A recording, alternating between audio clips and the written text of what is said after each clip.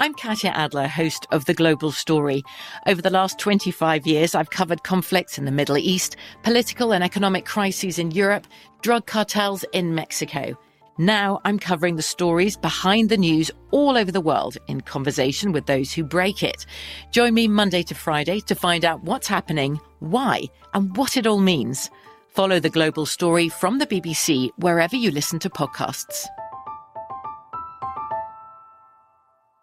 This podcast is sponsored by Ramp. Are you the decision maker in your company? Consider this. For the first time in decades, there's a better option for a corporate card and spend management platform. Meet Ramp, the only corporate card and spend management system designed to help you spend less money so you can make more. Most corporate credit cards offer points as incentives, but those points amount to less than their worth in real cash value. Ramp's business cards offer you cash back, real money in your pocket. Plus, you control who spends what with each vendor. And Ramp's software collects and verifies receipts automatically, which means you'll stop wasteful spending and close your books in hours instead of days. Businesses that use Ramp add up to 5% to their bottom line the first year. If you're a decision maker, adding Ramp could be one of the best decisions you've ever made. And now get $250 when you join Ramp for free. Just go to ramp.com/easy. Ramp.com/easy. RAMP.com/easy. Cards issued by Sutton Bank and Celtic Bank, members of FDIC. Terms and conditions apply. The Black Effect presents Family Therapy, and I'm your host, Elliot Connie. Jay is the woman in this dynamic who is currently co-parenting two young boys with her former partner, David. David, he is a leader. He just don't want to leave me. But how do you lead a woman? How do you lead in a relationship? Like, what's the blueprint? David, you just asked the most important question. Listen to Family Therapy on the Black Effect Podcast Network, iHeartRadio app, Apple Podcasts, or wherever you get your podcasts. It's brand new, Season 2. I'm Marissa Thalberg. And I'm Stephen Wolf Pereira. And we're excited to be back having bigger, bolder, and always real conversations. Straight from the C-suite front lines of marketing, media, and more. We have great friends joining from people you may know, like Wilmer Valderrama and Bobby Burke. And people you'll want to know. So grab a coffee or, hey, even an Aperol Spritz and come join us on America's #1 podcast network, iHeart. Listen to brand new on the iHeartRadio app, Apple Podcasts, or wherever you get your podcasts. Hey, Money Movers, welcome back to Money Moves, the daily podcast determined to give you the keys to the kingdom of financial stability, wealth, and abundance.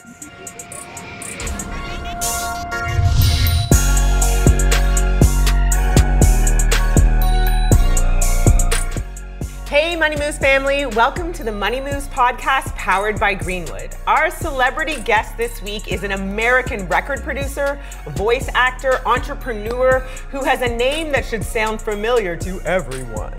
He is the son of the late great soul icon Isaac Hayes. Money Moves, let's welcome Isaac Hayes III to the podcast. Isaac, welcome. Yay! Thank you. Thanks for having me. It is our honor and pleasure to have you today. So happy you could join us. You've clearly come from a legacy of greatness and continue to exude greatness and excellence. And it's amazing to see what you're doing on your own accord. Well, thank you very much. I really appreciate it. I'm carving my own lane to speak, so to speak. No, that's absolutely true, and we love to hear that. You know, Money Moves is about that. It's about creating generational wealth, and it's about creating family futures and just excellence. So I think this is a perfect conversation. I'm really excited to see what you're working on, especially because you grew up with a father that was deep into the music business. Can you tell us a little bit about how that has really set the tone and pathway for your own excellence coming forward now? I mean, it starts with entrepreneurship. My father was a career entrepreneur. He started from the bottom. You know, he started picking cotton and working in hog factories. You know, say that again, y'all. Do you understand? Like when we're talking about growing up in the South and starting from the bottom, picking cotton. Yeah. He was born in 1942 in Memphis, Tennessee. And his parents were sharecroppers, and he picked cotton, you know, grew up a very, very meager, poor existence, but he was self-educated and a self-taught musician, and became like this, you know, international icon, coming straight out of Memphis, Tennessee, a boy with dreams, you know what I'm saying, that rose to heights of success through music. It's an incredible story. Wow, that's incredible. So, on Money Moves, we really like to talk about this mindset, not just of excellence, but how financial literacy was passed down. And I love how you framed your dad as an entrepreneur, not just a musician, but an entrepreneur. Talk about some of the lessons that he left with you in terms of how you view money, building wealth within your family. Well, I mean, they're hard lessons because he was an artist in the music industry that was taken advantage of. Mm-hmm. He lost rights to a lot of his music. And sometimes that resulted in him losing millions and millions of dollars worth of revenue. And so you learn the lesson of ownership. The music business can be savage, contracts, things like that. So for him, my conversations were always about ownership, always about owning your content, owning your publishing, owning your brand. And that's really, kind of what sustained him throughout his career. He did things that were so great that he was always someone that people called on to work. And he set a tone for, I think, future generations to really understand and learn, especially in the hip hop business, about how they were treated, telling kids to own their things with sampling and stuff like that when that came back around, and how that was extremely important. So for me, those are the lessons that he taught. It was always like, I always had an entrepreneurial mindset from my parents, and they didn't really force me, saying like, you're going to go out here and get a job. They kind of let me do my thing. And so when I got a chance to really venture out and decided that I was going to be a career entrepreneur, it was a very scary decision, but it was the best decision that I ever made, going down that path. So talk about your early days of, deciding to be an entrepreneur. What were some of your first ventures? Well, okay. So my family makes fun of me all the time because I have a little brother. He's 15 years old. I've been working since I was like 9 years old. I was always the kid that would mow lawns, help people move, anything to make some money, right? Yep. So, I mean, it didn't matter. I love the hustle. Yeah, always like that. I did that as a kid. I got in trouble at school one time for like creating a club and selling like memberships to it with kids' lunch money. Okay, now how old were you when you did that? I was in like elementary school. I was in like third grade.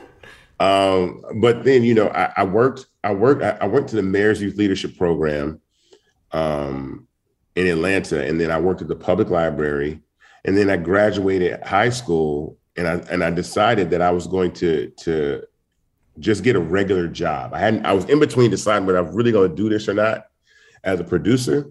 So I worked a job at this place called the Linen Law for 2 years. It was like Bed Bath & Beyond before that. And I remember it took so long to get to work that when I quit my job in February of 1996. I said, there's two things that I never want to do again in life. One is work for another person. Wow. And the second one was ride public transportation. Wow. And ever since I made that decision, I haven't done both. I haven't been on the bus, and I haven't had a boss since February 1996. And that's such an interesting conscious decision. You were like, no more, I want to, be my own owner, own my own businesses, and not work for anybody else.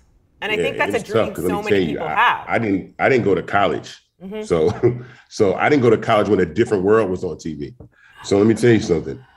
I was like the last guy that a girl wanted to talk to. Wow. You ain't got no degree. You're not. Okay, you know what? That seriously hits because everybody was watching A Different World, and it was like you needed to be at Hillman or da da da da. So I get you. Bro, I was an outcast. I was at home, But what I learned was my college was I had earned enough money to buy some equipment and learn how to start to produce and engineer records, right? Mm-hmm. So those 4 years, from 96 to 2000, those are my 4 years of learning how to make records and produce. I got my first chance to really jump in the music business with Tricky Stewart over at Red Zone. Yep. I produced a record. I made like $4,000 for my first record. I was like, wow, okay, I could do this. You know what I'm saying? Like that was a lot of money at the time for me coming up. Like, all right. But that started me on my journey of really learning how to hustle, because everything that I did was always learning how to have a skill set that could get me in places where I could use my skill set to make money, but also use my skill set to hustle. I love that. I worked at recording studios. So if the studio needed a studio manager, I know how to do that. But then during the downtime, I could use the studio to make beats. Right. So that's kind of how I got my foot in the music industry, was learning how to engineer, burning CDs, all these kind of like odd jobs, you know what I'm saying, that really just got me in the spaces and places where I could be around music. And then they led to opportunities that led to my break in the music industry. Well, you are being very humble because you've been behind some of the most memorable tracks and soundtracks of the last 20 years. Little Scrappy, there's a whole litany of them. And now you've sort of taken a twist and you're getting into the technology arena. And I love this because it's completely in line with what the legacy your father's left behind in terms of ownership. Can you tell us about Fanbase?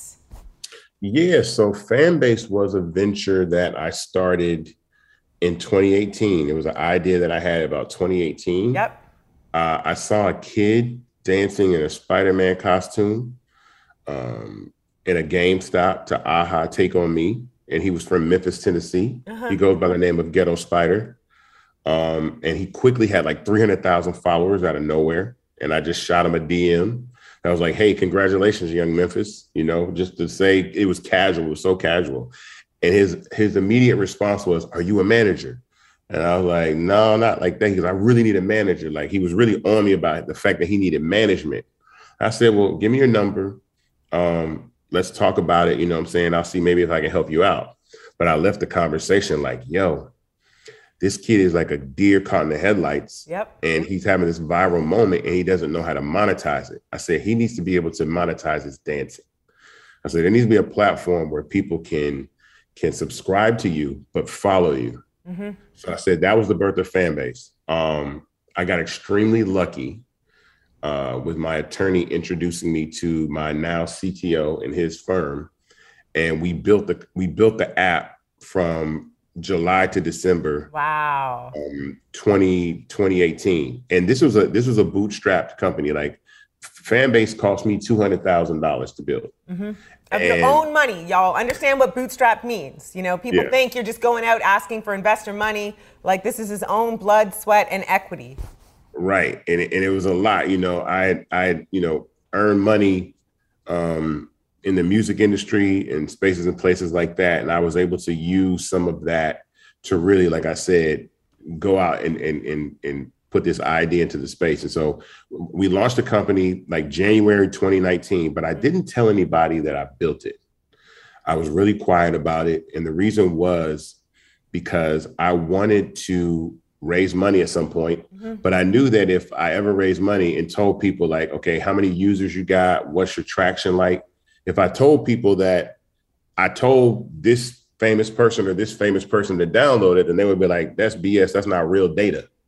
So I left the app alone for a year. And in the course of a year, a couple people made some money, but one user made about $6,000 and we had about 10,000 users. Wow. So I was like, okay, I have a proof of concept. Now I know that this will work. Now we can scale this. Now we can take it and say, all right, if this person can do it, then other people can do it and make money. So as soon as I planned to do that, COVID hit, came down like an anvil. The world was shut down. Yep. So somebody that we both know, Monique Idolette. Love her. Absolutely. Rain Ventures. Shout out to them. Monique said, you need to go and raise money on this platform called Start Engine. I had shown her Fanbase. She says, this is dope. Like, there's nothing out there like this. And OnlyFans was a thing that was out there and I was totally aware of them. And I always knew that they were going to blow up. I was like, OnlyFans is going to have this viral moment that when the strippers find out about this thing, they're going to go crazy. And that's it happened exactly what happened. And when Beyonce said, start an OnlyFans, I was like, this is out of here. This thing is, it's nuts. It's crazy. So anyway, my initial goal was to raise $1 million on Start Engine. I got accepted to the platform. But when I got accepted to the platform, I simultaneously got, yes. So at the time that I got accepted to Start Engine, I got invited to this app called Clubhouse. Yes. You know about Clubhouse, right? So the invite to Clubhouse came. And when you're raising money in a Reg CF, you can't tell anybody that you're raising money until the raise goes live. You have to be quiet about it. Yep. So I got on Clubhouse. And there were a lot of cool people on Clubhouse. Don't get me wrong. There were a lot of brilliant people, a lot of VCs. But one thing that I noticed was there were Black people on Clubhouse, but there were some Black people that I knew personally that knew a lot of the VCs and a lot of the other people on Clubhouse that were not Black, that might have been white or whatever. And I'm like, why are they not here? I'm like, oh no, this isn't right. I was like, I'm finna invite the hood to Clubhouse. I'm finna turn up. So I got some invites. So I invited like Snoop Dogg, Van Lathan, Cortez Bryant, who managed Little Nas X and Trippie Redd. I invited Sean Garrett. I invited Brian Michael Cox. I invited just a ton of like people. Dina Marco. What month do you think this was? Because I feel like you were certainly early to the game. And, you know, I was early on Clubhouse as well. And then all of a sudden, Isaac gets on Clubhouse. And I'm telling you, you definitely changed the culture of Clubhouse for sure. Like Atlanta represented heavy now. Yeah, it came in and like maybe a week later, like Fadia got on there and then it was over. It was like, all right, it was just action packed. And so Clubhouse was having these really viral moments. But when we got there and everybody Black got on the app, the first thing that people started saying was, here we go again. We finna blow up another app. Yep. But is it really for us or do we own it? And I was thinking like, I said, well, I'm about to raise money for this startup. So I just sat back and let people complain for like 3 months, like August and September. My raise didn't go live till October 29th. So people were coming on the platform and I was like, all right, I hear you talking all this big shit. I was like, I'm gonna come back around and be like, well, guess what? So Clubhouse was starting to blow up, right? You know, like 21 Savage got on there. It was popping. So October 29th comes and I go back on Clubhouse and hold my first room.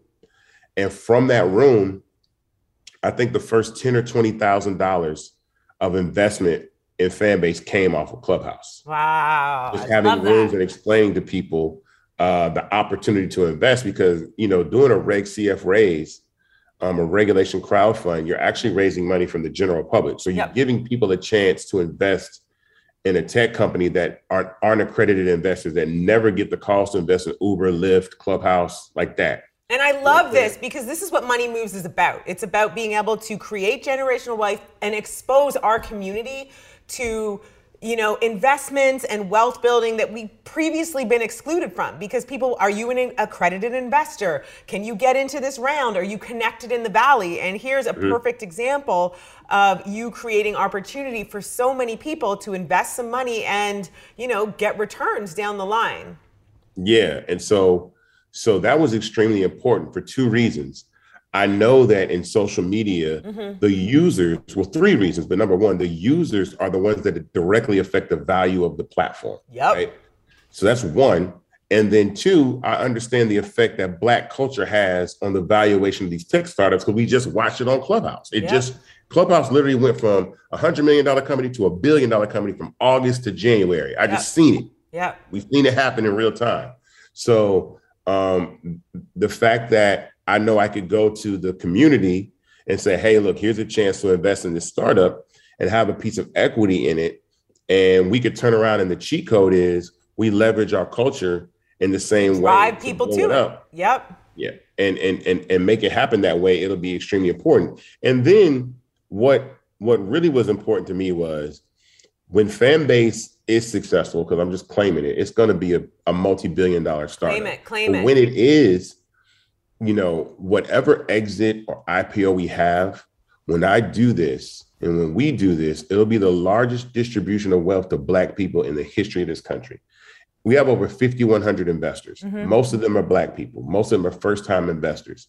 And the fact that these people took a chance in this company and they're going to rise and see a return, it becomes a model for the way that we can fund our own businesses. Because if this works for Fanbase, it can work for a multitude of businesses. It can work for a record label. It can work for a barbershop. It can work for anything. Like, you know, okay, I'm going to start a barbershop. Okay, I'm going to raise $1 million on Fanbase. And then all we do is go to that barbershop.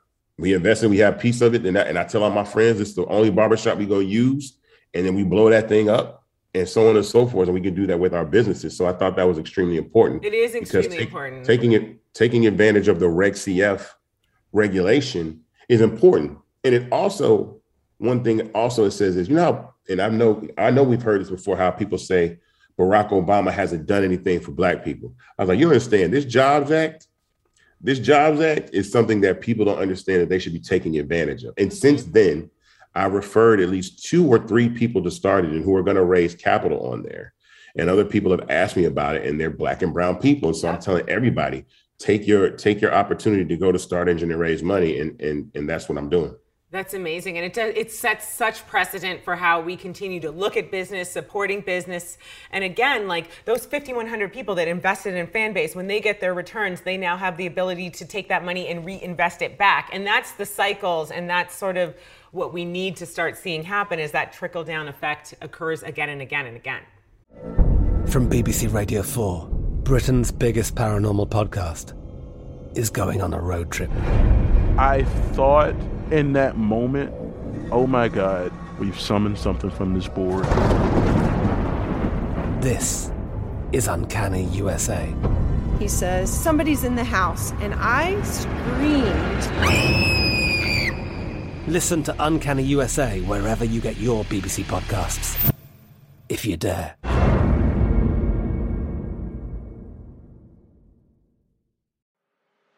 I'm Elliot Connie, and this is Family Therapy. My best hopes, I guess, identify the life that I want and work towards it. I never seen a man take care of my mother the way she needed to be taken care of. I get the impression that you don't feel like you've done everything right as a father. Is that true?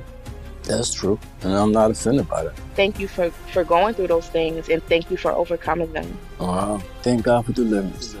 Every time I have one of our sessions be positive. It just keeps me going. I feel like my focus is redirected in a different aspect of my life now. So, how'd we do today? We did good.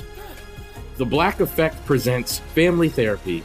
Listen now on the Black Effect Podcast Network, iHeartRadio app, Apple Podcasts, or wherever you get your podcasts. Get emotional with me, Radhi Devlukia, in my new podcast, A Really Good Cry. We're going to talk about and go through all the things that are sometimes difficult to process alone. We're going to go over how to regulate your emotions, diving deep into holistic personal development, and just building your mindset to have a happier, healthier life. We're going to be talking with some of my best friends. I didn't know we were going to go there on this. People that I admire. When we say listen to your body, really tune into what's going on. Authors of books that have changed my life. Now you're talking about sympathy, which is different than empathy, right? And basically have conversations that can help us get through this crazy thing we call life. I already believe in myself. I already see myself. And so when people give me an opportunity, I'm just like, oh, great, you see me too. We'll laugh together, we'll cry together, and find a way through all of our emotions. Never forget, it's okay to cry, as long as you make it a really good one. Listen to A Really Good Cry with Radhi Devlukia on the iHeartRadio app, Apple Podcasts, or wherever you get your podcasts. Hey, my name's Jay Shetty, and I'm the host of On Purpose. I just had a great conversation with Michael B. Jordan, and you can listen to it right now. Michael is known for his performances in both film and television. His breakout role was in Fruitvale Station, playing Oscar Grant, which earned him widespread praise and numerous award nominations. His portrayal of Killmonger in Marvel's Black Panther, one of my favorites, further solidified his status as one of Hollywood's leading actors, earning him widespread acclaim for his complex and compelling performance. In our conversation, Michael really opens up. You're going to love listening to it, and I can't wait for you to check it out. The closest to getting what you want is always the hardest. It's always the feeling when you're getting ready to, people give up right before they get what they've always wanted to get. People quit. Listen to On Purpose with Jay Shetty on the iHeartRadio app, Apple Podcast, or wherever you get your podcasts. I mean, the accredited investor rule has been around since 1933. Mm-hmm. So one thing I can say is coming out of the Great Depression, it didn't matter if you were black or white. It was really about rich people making themselves richer. Like, oh yeah, go over here and invest in IBM. Yep. Don't worry, you got to be accredited. And I'm so you got to stay out. Exactly.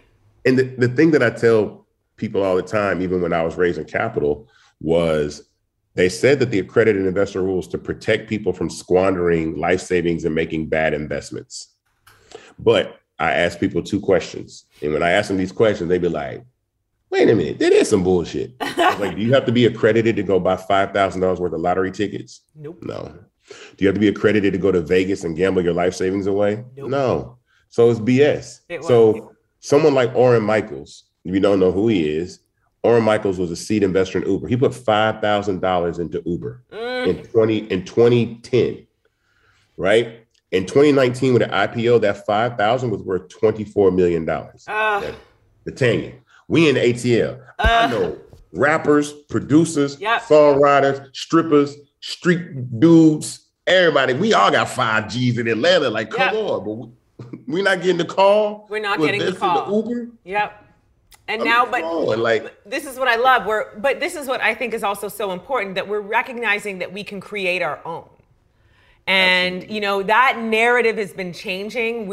And especially in a city like Atlanta, and I know you get this, like we drive the culture, we have the creators, we have all these things. And so now it's not only that we are taking a seat at the table, we're creating our own table and harnessing our own power. And this is also what I love about Fanbase, because number one, you've allowed people to invest in it, but Fanbase is also about being able to monetize our own IP, our own creative content. So just so that people understand exactly what Fanbase does, can you give us the lowdown on Fanbase, the app? Yeah, so Fanbase, like I said, is a platform that allows you to monetize any content via subscription or virtual currency we call love. So like on platforms where you can like content, you can do that on Fanbase, but you can love it. But when you love it, you wind up giving the person that posted that content, the user, the creator, half a penny per love. And you can love a post as much as you want. So if you want to give somebody $100, $1,000 on one post, you can do it. When they go live, if you want to love, when those hearts float up on Instagram, that don't mean nothing. But when them hearts float up on Fanbase, you're making half a penny, and people can hold a button down and actually give you something called Big Love, which is like 100, 500, or 1,000 loves at one time. I love Big Love. And you can hold down on Big Love and go 1,000, 2,000, 3,000, 4,000. So you can just shoot somebody $20, $100 really, really quick. What's the biggest love someone's ever got so far? Oh man, I mean, I don't know. Well, I did something bananas, but I did a case study, and we had a creator conference in Atlanta. And I had a hat left over. I had a snapback left over. And I posted the snapback on Fanbase. And I said, whoever loves this post the most in the next 48 hours, I'm going to send you the hat. In 48 hours, it was $2,400 worth of love given to me. And I made $1,200 off a $40 hat in 48 hours. Now, mind you, I ain't Travis Scott. Right. I'm not Beyonce. So I'm thinking yo, man, when they figure this out, it's going to go crazy. Or, I went live, and I was maybe live for like 30 minutes, but I had 236 viewers, and I made $256. Wow. Okay. So this tells me that one day somebody's going to go live on Fanbase with 1 million viewers and make $1 million. Yeah. And that's going to change the game. It's going to be like, oh, okay, I see. And I'm seeking to democratize access to distribution and access to capital for everybody, because we use this term content creator all the time, right? And I think every single user is a content creator. You, me, anybody. Yep. If we're out at lunch and I take a picture of some hummus and post it, I'm creating content, because in between those posts, they're running ads. And so at the end of the day, we're all content creators. Collectively, these platforms use us and run ads and make billions of dollars and don't give anything back to the creators. So I feel like the ad model is a little bit stale. Yeah. And the rev share model and the subscription-based model is the wave of the future. And so that's what we seek to do, is be extra, extra disruptive. So Fanbase is really giving, we have a long form. Right. So we have long form up to 1 hour. So you can post up to 1 hour's worth of content on Fanbase. So literally every single person on the globe is their own Netflix. So if you spend the time to shoot a sitcom, a podcast, a reality show, you can post it, put it behind a paywall. But the cool thing about that is you're doing it in a community environment. What differentiates us from platforms like Patreon and OnlyFans is those are platforms that are centered in seeing one individual, and they're not community based.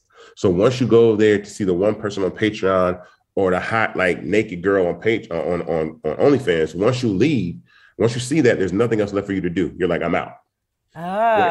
In a community environment, you're sending content, you're sharing content, you're commenting. And I did build audio rooms like Clubhouse, and I know it's a little bit controversial. Why? We love controversy. But the reason why I did that was there was a little turbulence during the election that happened, and I feel like Clubhouse put everybody to their respective side. They put the Republicans and the Democrats, the liberals and the conservatives, and said, "Look, it's just too crazy over here." And in that process, I think people felt like they didn't necessarily have a voice. And audio, I felt like, was a vertical, and I was right. Yeah, I felt like audio was a vertical that no matter how great Clubhouse did, the other platforms were going to duplicate it. I feel like they built their version of what, like when Snapchat did stories. Yep. I feel like Clubhouse did audio, and like Periscope and people did live, and these platforms, I said, they built a vertical that's going to be amazing, and everybody's going to try to copy them. And I said, there's no sense in me not at least trying to add that functionality, but add monetization. So when you're on the stage, you're talking in fan base, there's a little heart icon above your profile picture, and somebody loves what you saying, they can give you money, and they can hold down on it and give you bread too while you're talking. Yeah. So people make money. We had a kid I was talking to yesterday, and he said he made about $157 this month on fan base, and he just said by simply talking in audio rooms. He doesn't have any subscribers, but all that money came from him talking in audio rooms. Wow. And that's where most of the revenue on the platform is coming from, is people talking in audio rooms and getting love. I love that. Pardon the pun, sorry. Okay, so tell us, Isaac, how we can all get involved. Tell us where we can find you on social media. Tell us where we can download the Fanbase app and make some money. So Fanbase is available on iOS and Android. You can find me on Fanbase at Isaac Hayes 3, Twitter Isaac Hayes 3, Instagram Isaac Hayes 3, Clubhouse Isaac Hayes 3.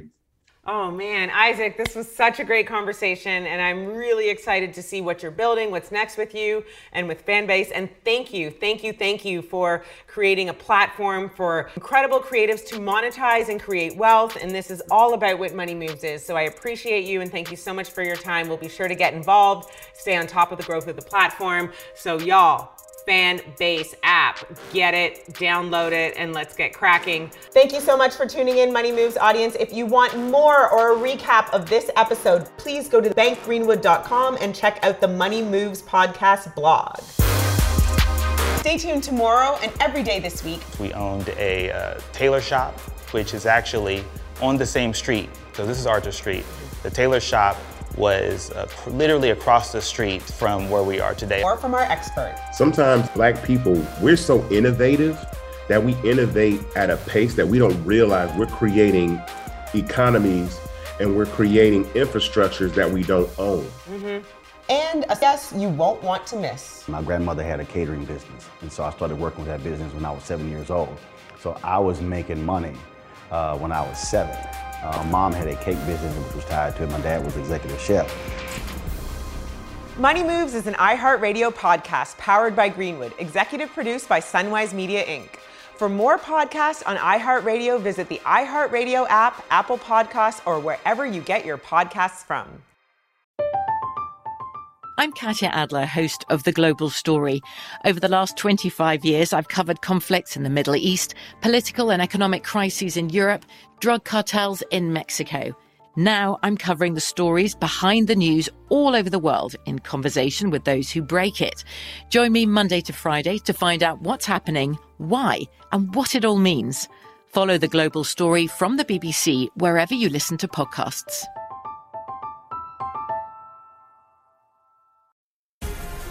The Black Effect presents Family Therapy, and I'm your host, Elliot Connie.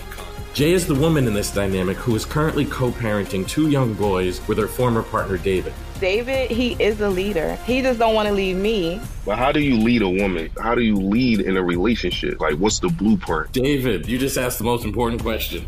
Listen to Family Therapy on the Black Effect Podcast Network, iHeartRadio app, Apple Podcasts, or wherever you get your podcasts.